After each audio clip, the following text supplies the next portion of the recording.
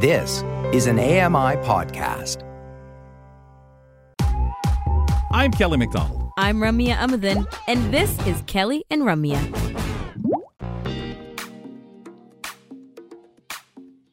Welcome back. It's Kelly and Ramya. Thanks for tuning in here on AMI. Kelly McDonald and Ramya Amadin. We're the hosts of today's show, and we are looking ahead to the holidays. We like doing this in all kinds of aspects for a lot of the fun. Like yesterday, we talked a lot about theater and performances and things going on around the country that you can check out as the holidays approach. But also, let's talk about some of the difficult conversations and the difficult experiences that people may have, various circumstances that people have as well around the holidays.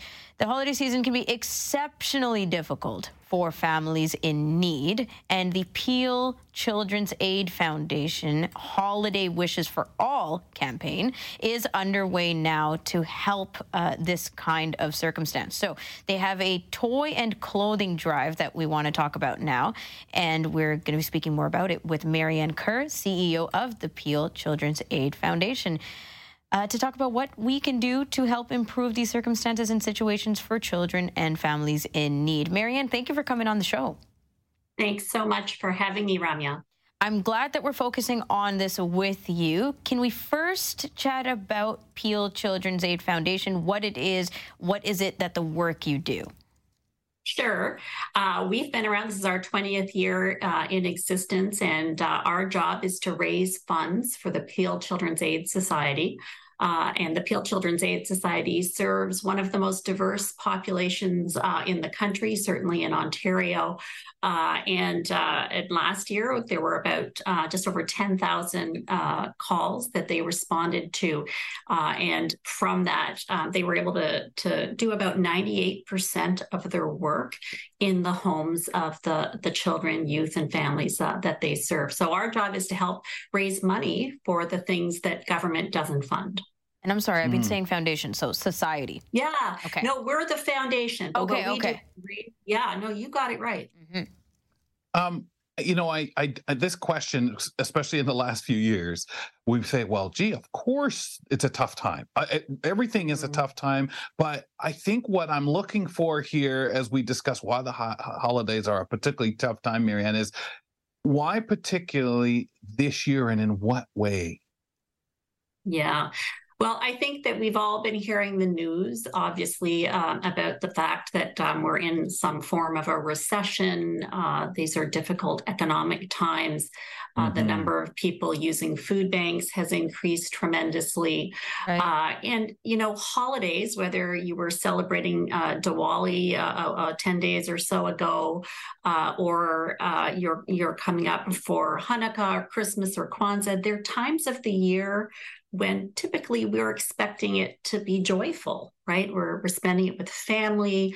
We have lights surrounding us, all of these kinds of positive things. But if you're struggling with the day-to-day, right, of trying to keep food on the table, a roof over your kids' heads, making sure you have warm winter clothing, the idea of gifts is sort of secondary. It's you're hopeful that you'll be able to do that, but you're making pretty tough choices already with limited ability to fulfill them.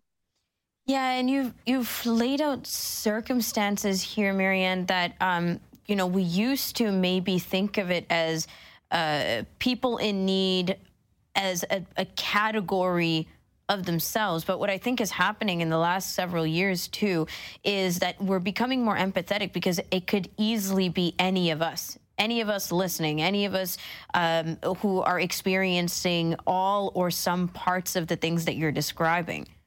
Yeah, that's right. And I think it's interesting. I love that you posed it that way or positioned it that way, because, especially for the children and youth that are involved with a children's aid or child welfare organization, of which there are 50 in the province of Ontario, they're dealing with some of the toughest circumstances of their young lives. They're very defining times, and it can happen to anyone in any socioeconomic background, from any cultural background.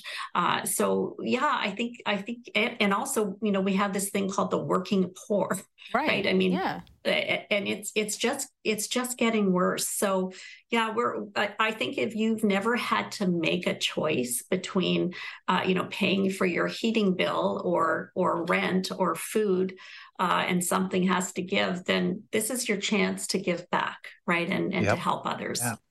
Yeah. And it's such a disparity now because things aren't just a little more expensive. Things aren't just a little tighter. It's choking people off. I mean, we've always heard, hey, make ends meet, pick up a little extra something in the way of work, maybe around Christmas time. Then things progress to where now it's just almost impossible, even if you are able and have the means to do some of those other things, man. It's really tough. Yeah, Kelly, that's exactly right. And I think that, one of the things we've been trying to do, we do talk about a toy drive and a clothing drive, but this year we're actually really focused on financial donations and financial support. Because, if you stop to think about kind of one of the happiest moments you've had when you've given someone a gift and it was exactly the right gift, and that sense of joy you got from giving the right gift, right? Because you were able to express something your they love needed. for those folks.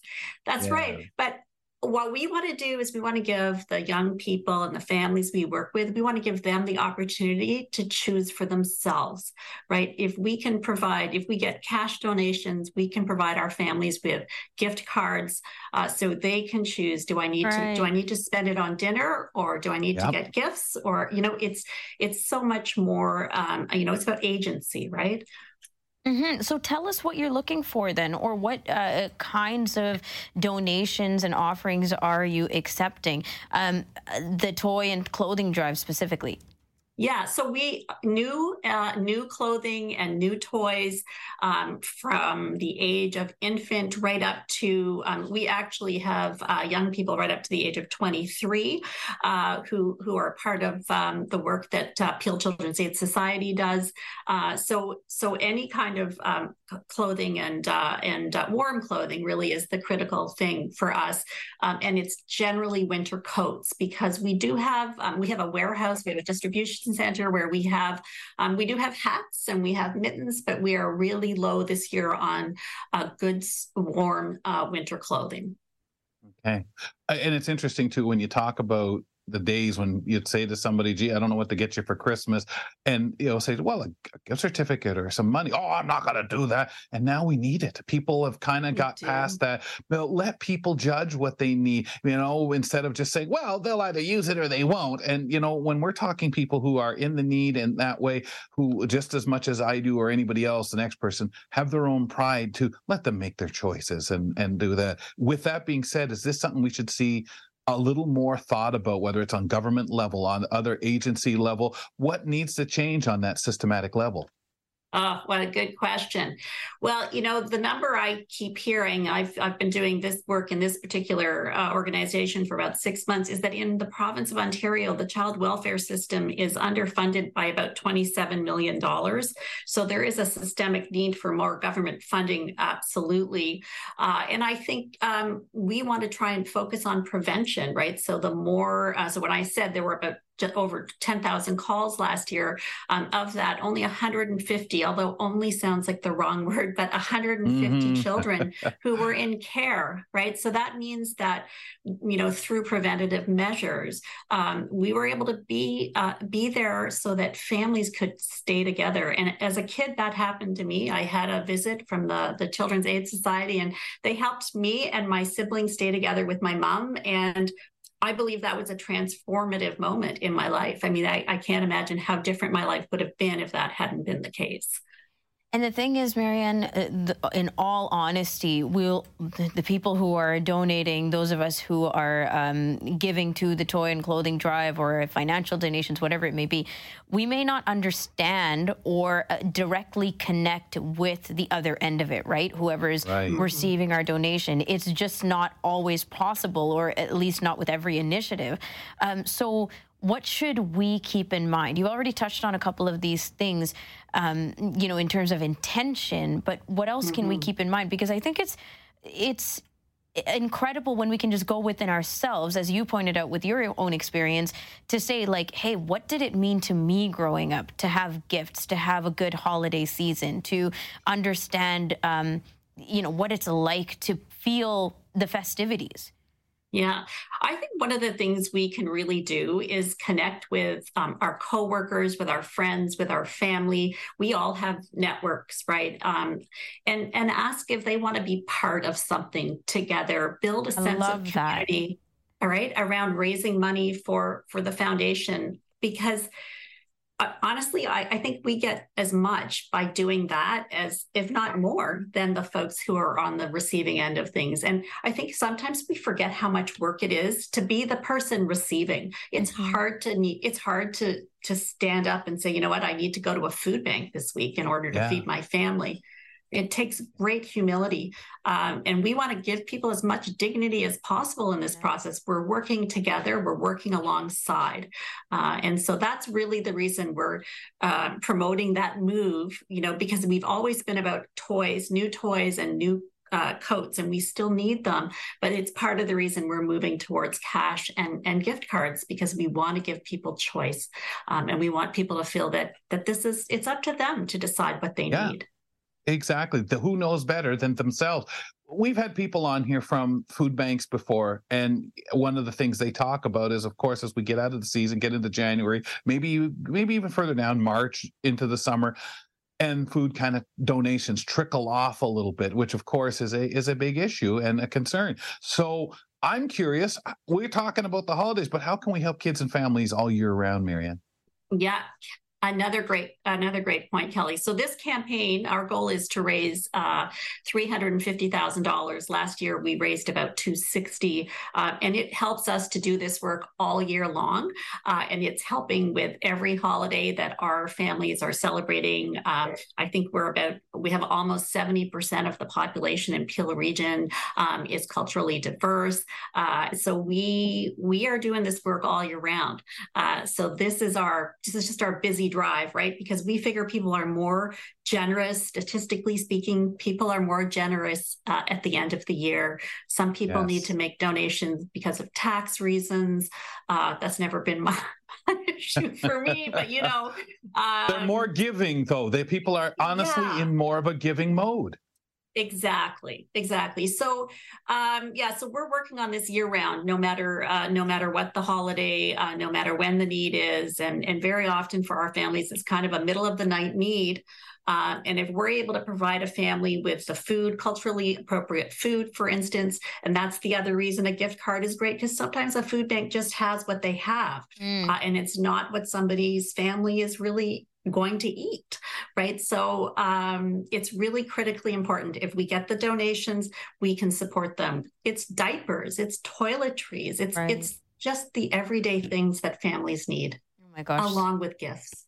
So many great examples and so much good intention. Maryann, thank you so much for your time. Thank you so much for having us. All the best with everything, and I hope we all take away something precious from this conversation. We were speaking with Maryann Kerr, CEO of the Peel Children's Aid Foundation, and we were talking about helping families in need during the holiday season. Can you imagine those things that people just don't even think, and trying to make donations instead of just simply, if people had the money or the gift certificate to go out and get those toiletries or whatever. And there's so many things that we, as generous as we might want to be, will leave off of that list and not even think about. Culturally appropriate rings very true as well. Very much. We have a second hour of the show coming your way in this edition, talking voices later on in the show with Jacob Szymanski. He's technical producer for AMI Audio. Also, Young Wang is joining us to talk about gender differential inequalities. And she's going to talk about some personal experience and some learnings from things that have come across her way. But up next, students and staff at a local elementary school in Medicine Hat, Alberta are getting the opportunity to learn about a variety of disabilities later this month. And community reporter Tony Farmer is going to tell us all about that after the break. Keep it here for more of Kelly and Ramya on AMI TV. Hi, I'm Red Sale, inviting you to download the latest episode of My Life in Books, where internationally acclaimed authors discuss their lives, their work, and 3 books that have resonated with them. That's My Life in Books, available wherever you get your AMI podcasts.